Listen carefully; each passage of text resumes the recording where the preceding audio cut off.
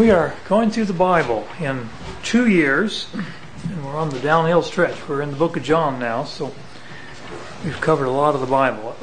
People that are regularly in here know in advance the reading, so they've already read these chapters. We're doing John 13 through the end of the book. So it's a flying trip. This is only our third week on John, and we're going to finish it today. So, shame for such an exciting book, but that's been true about nearly everything we've studied so far. What is John's emphasis? What's he trying to address in the book?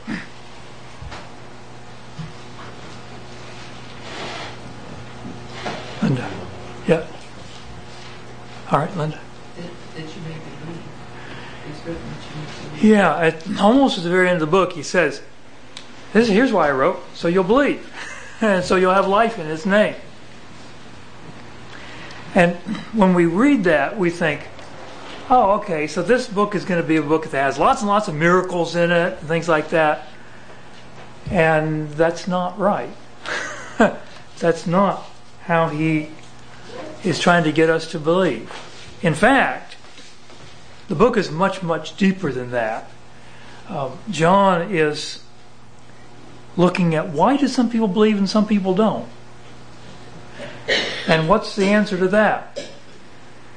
People who sin don't want to see the light. Yeah, he talks a lot about the light, and there's people that come to the light so their deeds will be evident that they're trying to follow God. And there's other people who, when the light comes out along, they crawl underneath a rock. They don't want to have the light shine on their ugly lives. They want to continue deceiving themselves and deceiving the people around them, like, hey, everybody's like this. And we're going to continue to see that even in these last chapters. That seems to be always on John's mind, and it's what governs what he picks to put in these chapters to quite an extent. I mean, obviously, he's got a story to tell as well, but we've seen that even as he tells the stories and the things he picks,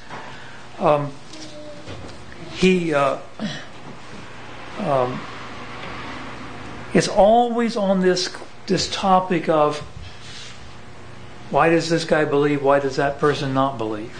We saw that last week when we had the woman who was anointing Jesus' feet. That was Mary. And what Mary was doing, Jesus said, was just wonderful, but there was somebody that saw the exact same thing, and he was just disgusted with it. And who was that? And that was Judas Iscariot. Yeah. He was not of the light. He was not attracted. He didn't want to come to the light. Well, we're in chapter 13, so we're into the Passion Week. In fact, chapter 13 is the Last Supper, so we're very close to the end of that week. We're going to do the Passion Week, the resurrection, and then the statement of purpose is what we've been talking about, why John wrote. And then finally this little story here that's an epilogue. All right, so all three synoptic writers cover this same story of the Last Supper. None of them cover it like John covers it. And so John, even in such a short period of time, John's going to pull out things that you would never know have happened if you had just read the Synoptic Gospels. And the washing of the disciples' feet is one of those examples. It says, now before the feast of the Passover, Jesus, knowing that his hour had come that he would depart out of this world to the Father, having loved his own who were in the world, he loved them to the end. And so here he is with the 12, and he loves them, and he's telling them things that are really on his heart. This is the last chance he's going to have to talk to them before his death. And he's trying to get them ready. And as I read it, I think, that's not the way I would have gotten them ready. But Jesus is the one that knows best. And it's strange as you read. I mean, from our perspective, we read what he's saying, we know exactly what he's talking about, and we know that the disciples are there and they're hearing this and they're thinking, what? I don't get this. And they don't have much more time left, and Jesus understands that. But first of all, he does this act. What's this act that he does? A deed. Washing them. He washed their feet, yes. In verse 4, he got up from supper, laid aside his garments, and taking a towel, he girded himself. Who would normally be the one that, in a society like that would do this? The host would provide a servant. Right, the host would have a slave wash their feet. Yeah.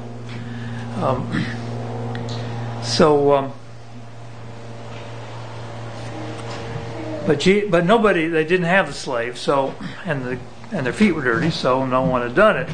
So verse 5, he poured water into the basin, began to wash the disciples' feet and to wipe them with the towel with which he was girded. Now we have to understand what it looked like when they were eating back in those days. This is an artist's conception of a Roman banquet. And I don't know that the upper room where Jesus was quite as fancy as this, but it gives you an idea of how they did their eating. And they did their eating lying on their side.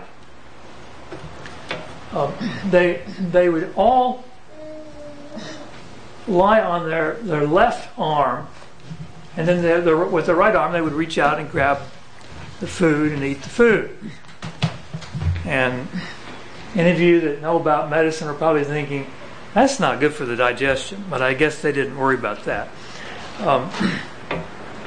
Some of the pictures I saw on the internet had some people relying on their left arm and some on the right arm. They did not do that. They all lay down on their left arm and they ate with their right arm. Now the picture looks better when they alternate, because you can kind of group them and you don't have people with their backs to someone else. But people had their backs to each other in that style of eating, and that relates to how we're going to see the story later on when John leans back on Jesus' bosom. But you see, with this kind of and again, I don't know whether they had the nice furniture where they lifted up. I saw one picture, but I couldn't find it on the internet, where they just had a pallet on the floor, actually, and they were all laying on the floor, which would kind of be closer to the level of like a Japanese meal. So I don't know whether this room had the nice high couches or whether they had low couches, but it doesn't make a difference, because your feet are sticking out, and someone just has to walk around the outside there, and he can get to everyone's feet and wash their feet. And that's what Jesus was doing. So he came to Peter, and what is Peter's attitude about this?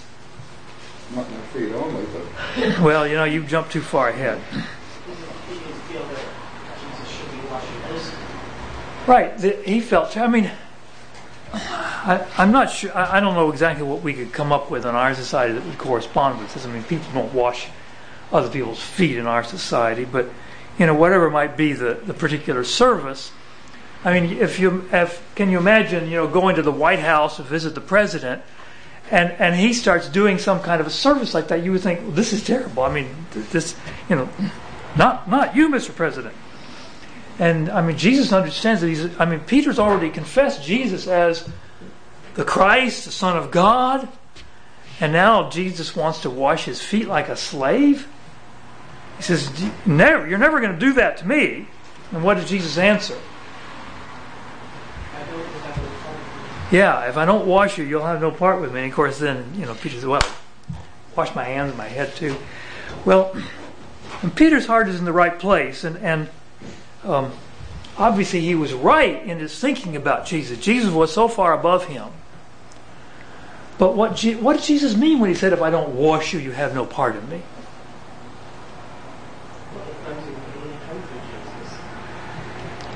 The cleansing comes from his death on the cross.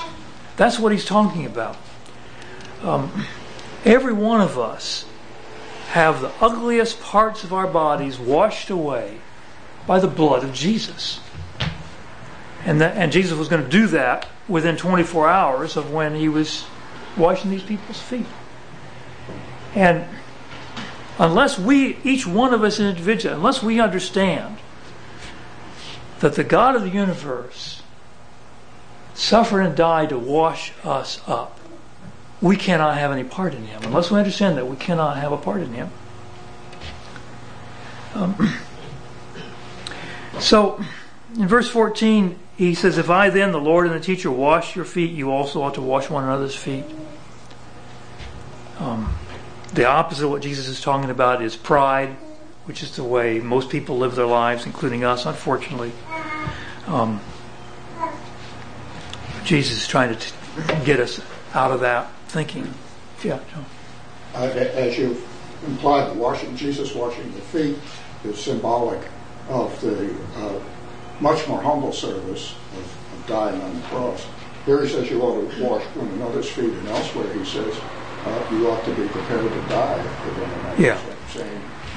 Right. Jesus was not trying to institute some kind of a church ceremony. Once a year, we'll get together and wash each other's feet. He's talking about an attitude that we have all the time. Yeah, attitude. So then he changes the subject in verse 21. "Truly, truly, I say to you that one of you will betray me." Now we saw the same teaching, of course, in the Synoptic Gospels, but John has some extra details. He was there, of course. And what does John always call himself in this book? The disciple that Jesus loved. Yeah, the disciple Jesus loved. He never names himself. So, it says in verse 23, "There was reclining on Jesus' bosom one of his disciples whom Jesus loved." That's John. So, let's say, for example, this person is Jesus. Then this guy here is John because he's reclining on Jesus' bosom. His back is to Jesus' front. So all he has to do is kind of lean over a little bit and he can speak into Jesus' ear. So Peter is somewhere else. I don't know where Peter is, but he signals to John, have him tell us who it is. So John leans back. "Lord, who is it?" And then what does Jesus say? Yeah, it's the one I'm going to give this morsel to. So he answers him in a way that if someone else snatches a word or something of that, they're not going to hear him saying, "Oh, Judas Iscariot." He's not going to say it like that. It's the one I'm going to give this morsel to. Someone else hears, "Oh, morsel," and he hands it to Judas. Well, that's just a friendly thing to do. And then, after the morsel, Satan then entered into him. And Jesus said to him, "What you do, do quickly." And then he left. And the others heard Jesus say that to him, but they had no idea what it was. I mean, what's he going to do that needs to be done quickly? Hey, we just sat down to eat. What's going on here? But he went out. And John says, and it was night. Interesting, isn't it? I think John's talking about a lot more than what it looked like outside. "Now is the Son of Man glorified, and God is glorified in him." In verse 33, "Little children, I'm with you a little while longer. You will seek me. And as I said to the Jews, now I also say to you, where I am going, you cannot come. A new commandment I give to you, that you love one another, even as I have loved you, that you also love one another. By this, all men will know that you are my disciples if you have love for one another." And then we continue with his talking to them, and he goes on for several chapters here, much more than what you find in the Synoptic Gospels. So chapter 14, "Do not let your heart be troubled. Believe in God, believe also in me. In my Father's house are many dwelling places. If it were not so, I would have told you, for I go to prepare a place for you." And then in verse 4 he says, "And you know the way where I am going." Thomas, this is interesting how Thomas... We get more out of it from Thomas in the book of John than in all three other Gospels put together. Does anyone remember what Thomas said last week that we found interesting? Yeah, Linda? He said, "Let's go to Jerusalem with them, and let's all die with them." Yeah. Jesus says, our friend Lazarus is dead, and we're going to go wake him up. And Thomas says, "Hey, let's all go and die with him."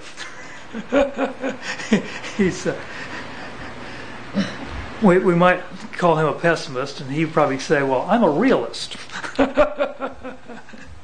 But he asks a good question. I mean, Jesus says, you know the way where I'm going. And he says, Lord, we don't know where you're going. How do we know the way? And Jesus says, I am the way and the truth and the life. No one comes to the Father but through me. So there, that answers your question.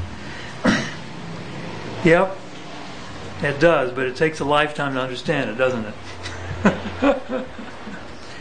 And then he says, if you'd known me, you would have known my Father also. From now on, you know him and have seen him. And Philip has this great statement, Lord, show us the Father, and it is enough for us. How many people do you know that would say that? Show me God, and that's enough. Name me somebody else in the Bible that said that. Moses did, yeah. He wanted to see God. It's a great statement, and we owe it to Philip here for that. Jesus said, have I been so long with you, and yet you have not come to know me, Philip? He who has seen me has seen the Father. How can you say, show us the Father? Wow. This must have just been blown these guys away. Then verse 12, truly, truly I say to you, he who believes in me, the works that I do, he will do also. And greater works than these he will do because I go to the Father. Of course, it's how he's going to the Father that's the answer to that. He's not just going to jump up in the air and disappear. He's going to go by the way of the cross. Then, whatever you ask in my name, that will I do, so that the Father may be glorified in the Son. If you ask me anything in my name, I will do it. Unlimited power. Unbelievable. Now, we've got to throw in a side here. I think most of you understand this, but I just don't want it to be misunderstood. Jesus is not saying that God is a magic lamp. And you just rub the magic lamp and whatever you ask for, you'll get. I want $1 million. I want a Porsche. I want a fancy... He did not promise that. God is our Father, far above us. We didn't even know what to ask for a lot of times. And sometimes when we think we do, we don't. If God were a magic lamp and just gave us whatever we wanted, it would be the worst thing in the world for us. We would all just be so ruined spiritually if God behaved that way. God gives us what's best for us. He gives us because He loves us. The fact that there is no limit is only as we are walking in partnership with Him and fellowship with Him. And I understand there are people that are walking in very close fellowship with Him. They've asked and asked and asked for something and He hasn't given it to them. And my suggestion on that is that if that person knew everything God knows, they would agree 100% with what God has done for them. God will always give His children what is best for them, without limit. And this is what Jesus is saying: there is no limit. When we say, I just don't think I can do this that God wants me to do, you're putting limits on God. And Jesus says there is no limit. You ask and God will do it.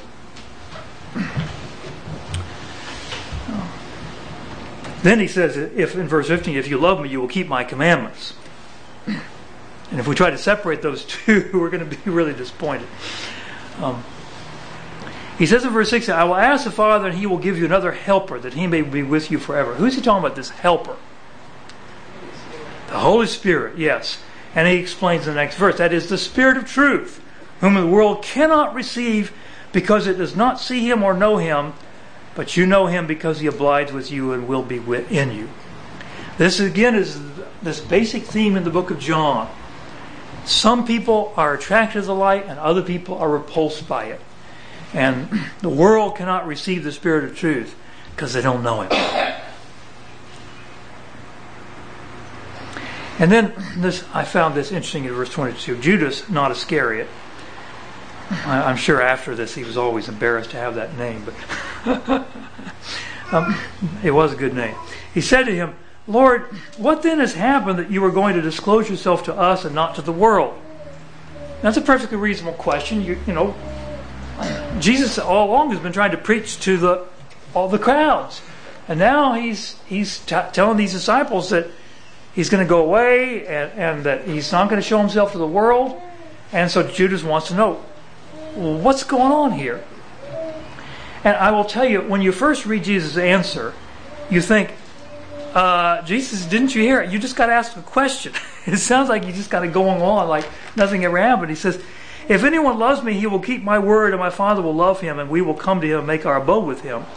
He who does not love me does not keep my words, and the word which you hear is not mine, but the Father's who sent me. And you read that and you think, what does that have to do with the question? But in fact, he's explaining why he's not going to show himself to the world. Because the world doesn't love him. He will show himself to anybody, without exception, who loves him. If anyone loves me, he will keep my word, and my Father will love him, and we will come to him and make our abode with him. But the world that does not fit in that category.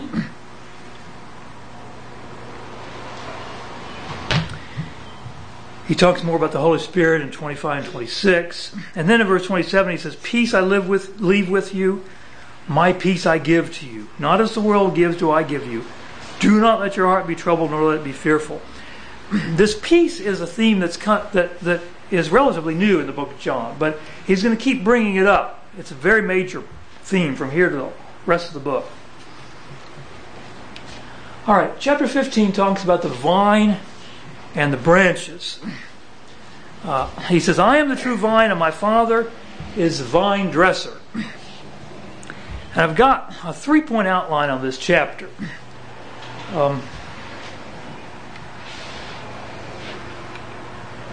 The first 8 verses are on union. Union with Christ, union with God. In verse 4, abide in me and I in you. As the branch cannot bear fruit of itself unless it abides in the vine, so neither can you unless you abide in me. I am the vine, you are the branches. He who abides in me, and I in him, he bears much fruit. For apart from me, you can do nothing. We can only bear fruit in union with Christ. Then, in the next section, it's communion. I got this outline from Edersheim, and he likes having the words sound alike. So, if you look at this and say that doesn't sound like Ken, no, it doesn't.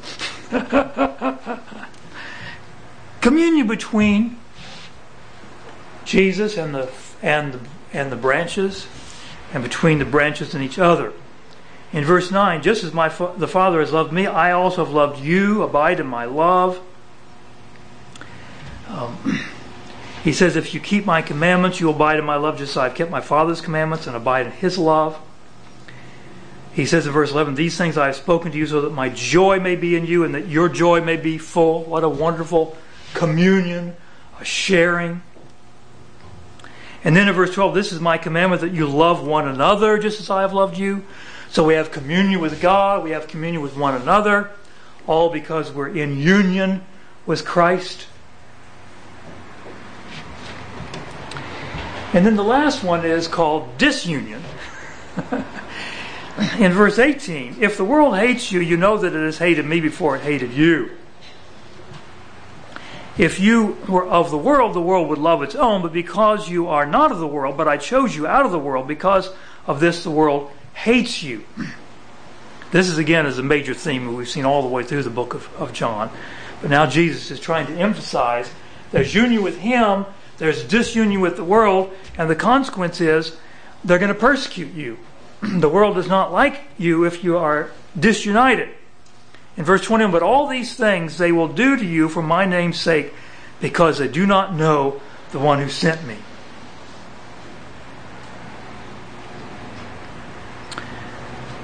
And then he explains, he says, if I had not come and spoken to them, they would not have sinned, but now they have no excuse for their sin. They hated Jesus because he shined a bright spotlight on their sin, and it hurt. They didn't want that to happen.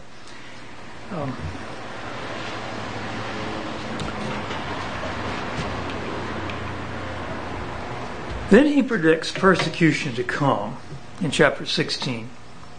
Verse 2, they will make you outcasts from the synagogue, but an hour is coming when everyone who kills you will think he is offering service to God.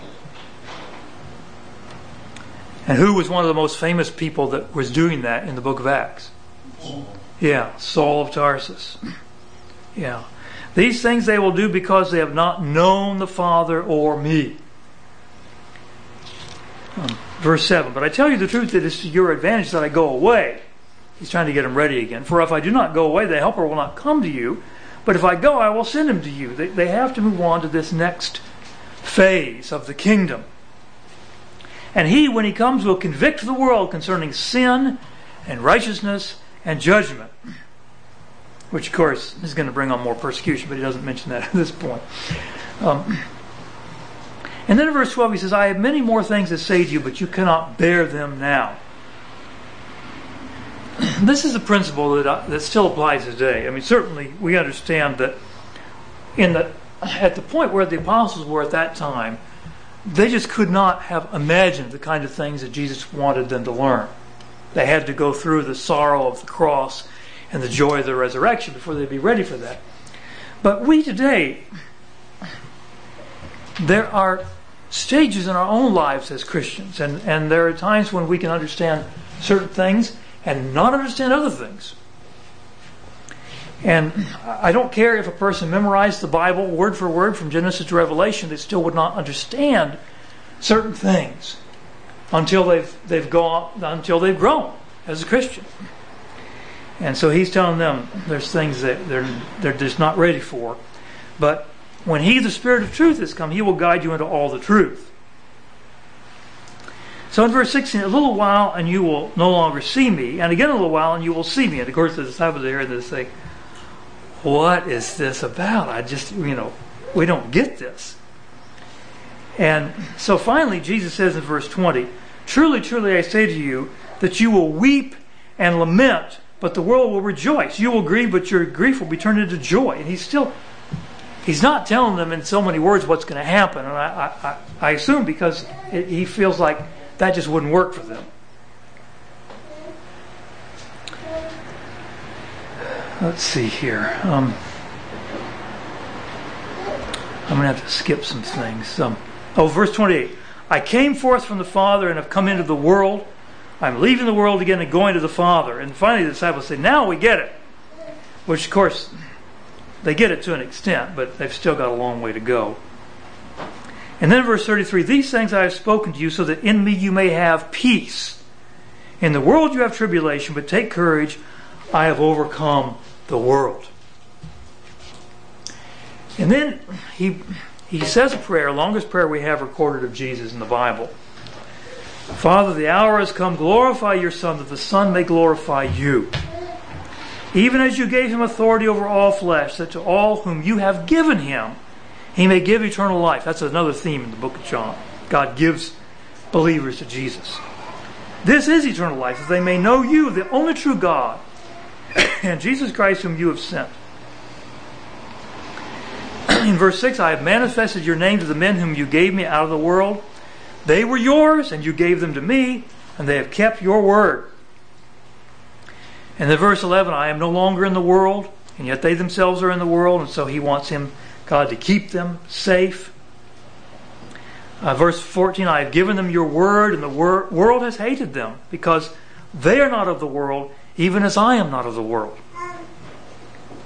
And then in verse 17, sanctify them in the truth. Thy word is truth. What does sanctify mean?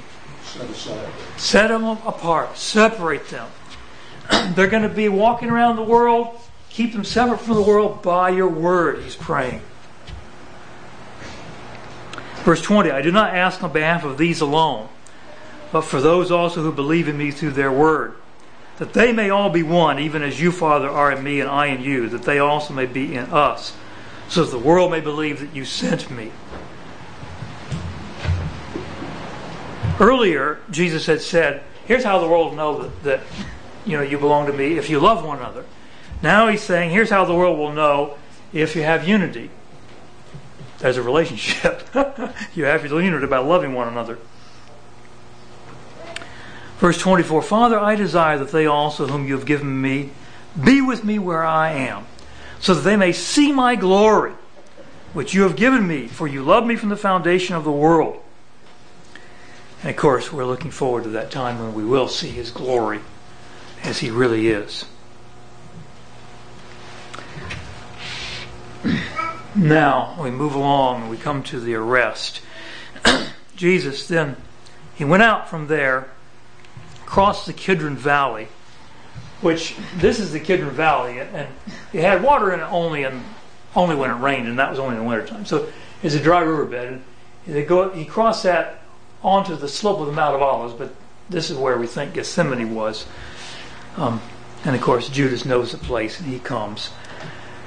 John gives us a few details that the other writers don't give. Like Jesus comes out and says, well, who are you looking for? And they say, well, Jesus of Nazareth. And he says, I am He. And then what do? They'll fall back. They fall back and stumble over each other, fall on the ground. And they did that several times. And then Peter whacks out. And this is the first time we know who it was that actually did the chopping of the ear. John is the first one that tells us it was Peter. Probably Peter was already dead by the time John wrote that. And that might be why the other writers were more circumspect. But John also even tells us the name of the guy that got his ear chopped off. That the slave's name was Malchus.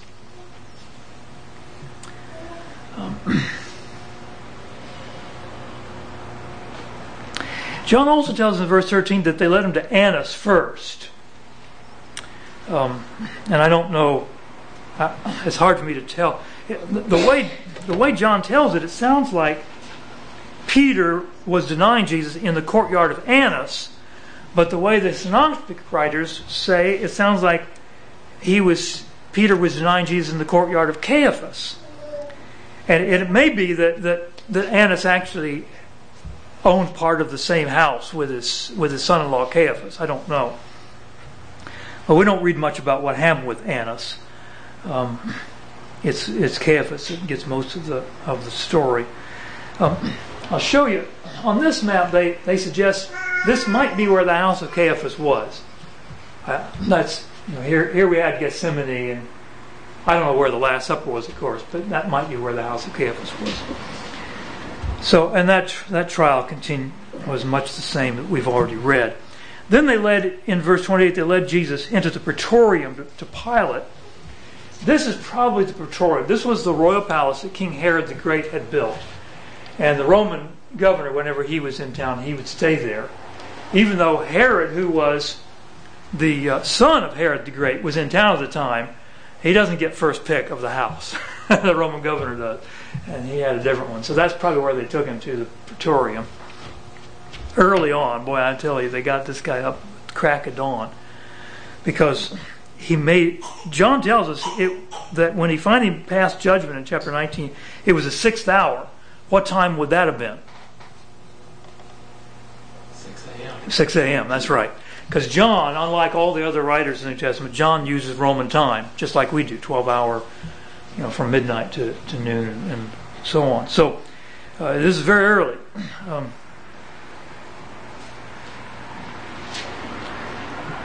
And Pilate, he was so perplexed by this prisoner. Never had he had a prisoner like this before. Pilate asked him, "Are you the king of the Jews?" And Jesus says, "Well, are you saying this on your own initiative, or did others tell you about me?" Of course, Pilate doesn't even care, really. But Jesus says in verse 36, "My kingdom is not of this world." Well, Pilate picks up at least on the fact that, so you are a king. And he says, "You say correctly that I'm a king. For this I have been born. For this I have come into the world to testify to the truth. Everyone who is of the truth hears my voice." What's Pilate's response? What is truth? What is truth? I don't think he was of the truth then. He doesn't want the light shining on him, just like hardly anyone else does either.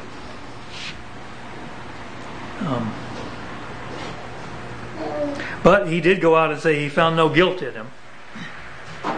But He shows his attitude about truth as we go on. So chapter 19, we finish up the trial and then the crucifixion.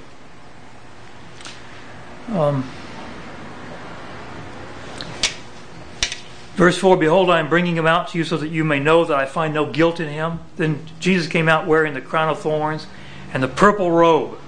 Pilate said to them, behold the man. They're making just a mockery of Jesus. You know, if he claims to be a king, here, you should wear a purple robe, be royalty and all that, just trying to shame him. A crown too, a crown of thorns. But it doesn't, I don't know if Pilate was hoping they would feel sorry for them at this point, but it doesn't work. And Pilate's gradually losing this whole argument. Then they give what they consider to be the trump card. We have a law, and by that law he ought to die because he made himself out to be the Son of God. And what's Pilate's reaction to that? He's scared. Because he's already seen this guy is not like any person he's ever seen. And now he finds out he claims he's come from God. So he goes in and he says, where are you from? What did Jesus say? He didn't say a word. And that irritates him. Don't you know I have power to release you and authority to crucify you? You would have no authority over me unless it had been given you from above. For this reason he who delivered me to you has a greater sin. That was a different way of thinking about it. And Pilate tried even harder to get him free, but Pilate's not of the truth, and so he's not going to win this battle. So finally in verse 17, they took him out bearing his own cross to what place? Golgotha. Which, this may be where Golgotha was. These walls weren't there at the time. It was just the red walls were there in Jesus' day. And so this would have been just outside the wall. And I think that's the traditional site for it. And I don't have any better suggestion than that. There are tombs in that area, so it fits everything we know from the New Testament. And they crucified him. John tells us one more thing in verse 23, that they took his outer garments and made 4 parts, and then the tunic.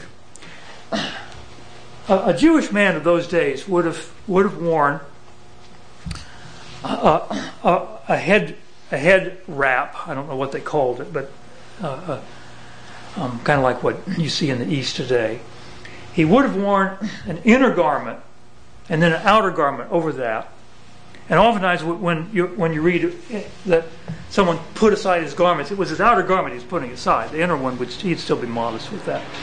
And then sandals, and finally a belt around the outer garment. So if you counted, that's 5 parts. So, and all those parts would be approximately equal in those days, except for the inner garment. It was much more valuable because it was seamless. It was a very valuable piece of clothing. So each of the soldiers got one of the other things. You know, one guy got the sandals, one guy got the headdress, and one guy got the belt, and they were all happy with that. But who's going to get this valuable piece? They gambled over it.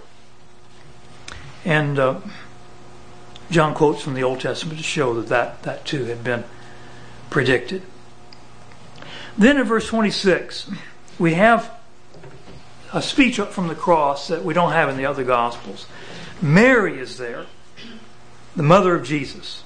You remember when Simon had told her, a sword will pierce through you, and this is certainly happening. And so he said to his mother, woman, behold your son. Who's he talking about here? Right, the disciple whom he loved, John. John's the only disciple we know that was at the cross. We know the women were there, but of the 12, John's the only one we know about that was there. I can't guarantee there was nobody else, but none of the writers tell us about anyone else. And then he said to the disciple, behold your mother. And from that hour, the disciple took her into his own household. And if John means literally from that exact hour, then that means that he must have left while Jesus was still alive, taken now his adopted mother to his house, and then come back, because John was definitely there at the end, and he gives us the testimony at the end of what happened. the Jews wanted the crucifixion speeded up, so they wanted the legs to be broken, which was contrary to what you sometimes hear people say. That was not to try to get them to die. They were not breaking their legs to get them to die. They were breaking their legs to increase their suffering, because they did not feel it was fair that they should have a shorter time on the cross than other people. So to make up for it, they break their legs, and then the extra pain will in some way make up for the fact that now they're going to kill them by spearing them. That's what they would do at the end, spear them. And they didn't break Jesus' legs because he was already dead, but they did spear him like they did all the others. And John says, he who has seen has testified, and his testimony is true, and he knows that he's telling the truth so that you also may believe. He wanted everyone to understand, I was there, I saw them spear him, I saw the blood and the water come out. Then we have the burial. Joseph of Arimathea, who's also talked about in the Synoptic Gospels. But another guy was with him who's not mentioned there. And who's that? Nicodemus. And he brought 100 pounds of spices, which would be an awful lot. He was really going to embalm Jesus' body as well as he could. Embalm, meaning wrapping it up. So that they would take this big long linen cloth, and as they'd wrap it, they would put spices in between the windings, so that it would try to cut down on the smell when his body decays. And so now we have the resurrection on the first day of the week. Mary Magdalene, which of course the synoptics tell the same thing. She came early to the tomb while it was still dark, and she saw the stone already taken away from the tomb. So this is kind of what it might look like back then. She runs and tells the disciples, and which two disciples come to the tomb? Peter and John. Peter and John, yeah. And he just calls himself the other disciple. And inside a tomb, you would have these shelves here. You have 3 shelves, in fact, one on each side. And so they could have three bodies decaying at the same time in a tomb like this. Then after a year or so, when all that's left is bones, they put them in a box. But that's another story.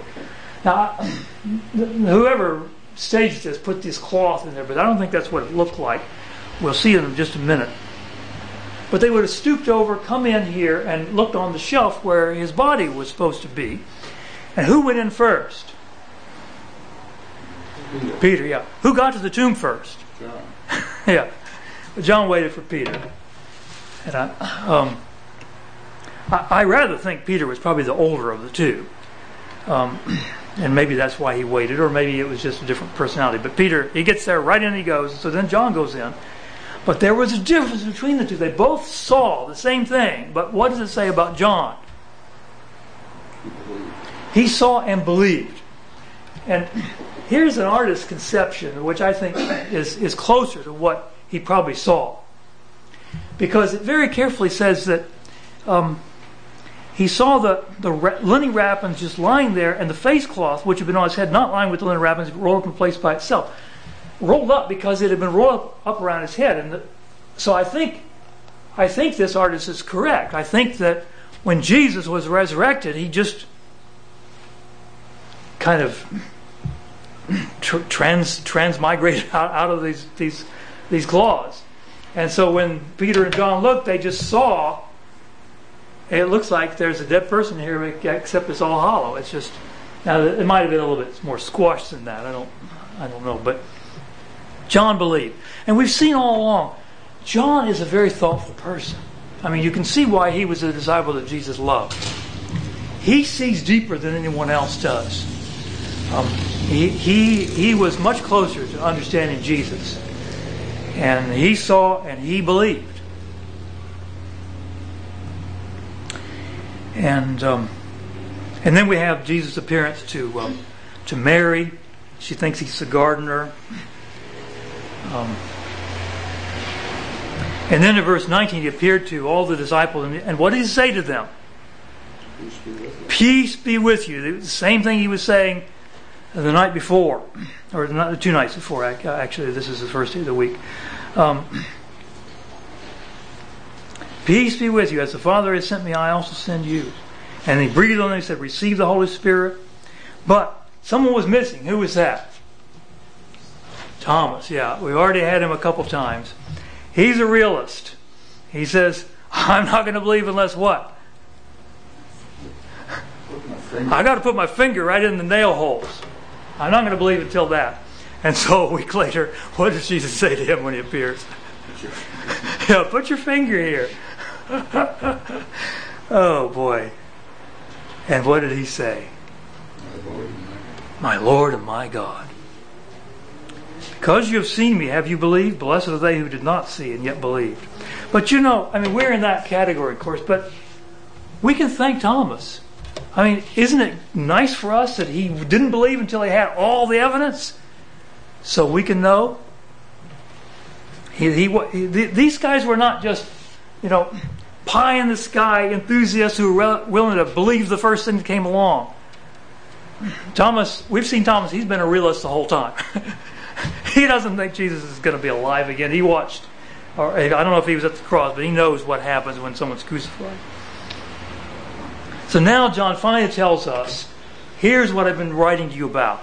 Many other signs Jesus also performed in the presence of the disciples, which are not written in this book. But these have been written so that you may believe that Jesus is the Christ, the Son of God, and that believing you may have life in His name. And so finally we have this epilogue, Jesus' appearance at the Sea of Galilee, which is kind of strange because after, the verses 30 and 31 kind of finish the book, but John adds this story he really wanted to tell. And this takes place where? Galilee. Yeah, the other stories are all down here in Jerusalem. All the way up at the Sea of Galilee, which in this case is called the Sea of what? Tiberias. Named after who? Emperor Tiberius, Caesar, yeah. John's the only one that calls it that. And he's called it that before, in fact. So Peter says, I'm going to do what? Go fishing. Go fishing. Now there's 7 disciples here, John, of course, being one of them. And they're out there fishing. And what did they catch? Didn't catch anything. I'm sure it wasn't the first time. And they see a guy on the shore, and he says, children, you don't have any fish, do you? No. Cast it on the right side of the boat, and you will find a catch. Of course, they catch it. I can't even pull from that end. Who's the first to figure this out? It's John, yeah. He tells Peter, it is the Lord. Peter jumps in the water, and he swims 100 yards to the shore. He wants to be with Jesus. Then the others bring in their boat, pulling it up on the shore, and they count the fish. How many fish were there? No, John, how could you do this to me? You've let me down. 153 large. 153 large fish, yes. Well, of course, that number doesn't have a whole lot of significance. How could John remember that number? This was just like yesterday for him. I mean, he's writing decades later, but it was just like yesterday. And he remembers how many fish. And Jesus has them in brings fish. He had a fire ready for them, and they have breakfast with him. Who did he have to talk to? He needed to talk to Peter. Simon. What did he ask him? Do you love me? How many times did he ask? 3 times. What does that remind Peter of? The 3 denials, yeah. Oh, that's so sad. But what did he tell him each time that Peter said he loved him? What did he tell him? Take care of my children. Take care of my sheep. Take care of my sheep. Jesus is a good shepherd. And Peter did. You remember in one of Peter's epistles, he says, the elders among you I exhort, who am also an elder. He was a shepherd. And he had tended to those sheep all his life. And then, of course, Jesus predicts what's going to happen to him in later years. And then he wants to know what's going to happen to someone else. Who's he talking about? John, yeah. And Jesus lets him know that, well, that's not really any of your business. And finally, at the end, someone else writes verse 24. This is the disciple who is testifying to these things and wrote these things, and we know that his testimony is true. These are probably some elders in the church where John was. And they're letting us know, we know this guy knows what he's talking about. And there are also many other things which Jesus did, which if they were written in detail, I suppose that even the world itself would not contain the books that will be written. All right. I appreciate everyone's help. On to the book of Acts. Yeah, John. Verse 22 in chapter 20. He breathed on them and they received the Holy Spirit. Yes. What do we make of that? Or do we not discuss that? Why do you think I skipped over that, John? Now, he was imparting to them the Holy Spirit. I mean, later on they would lay hands on people and they would get the Holy Spirit. Yeah, that's all I can tell.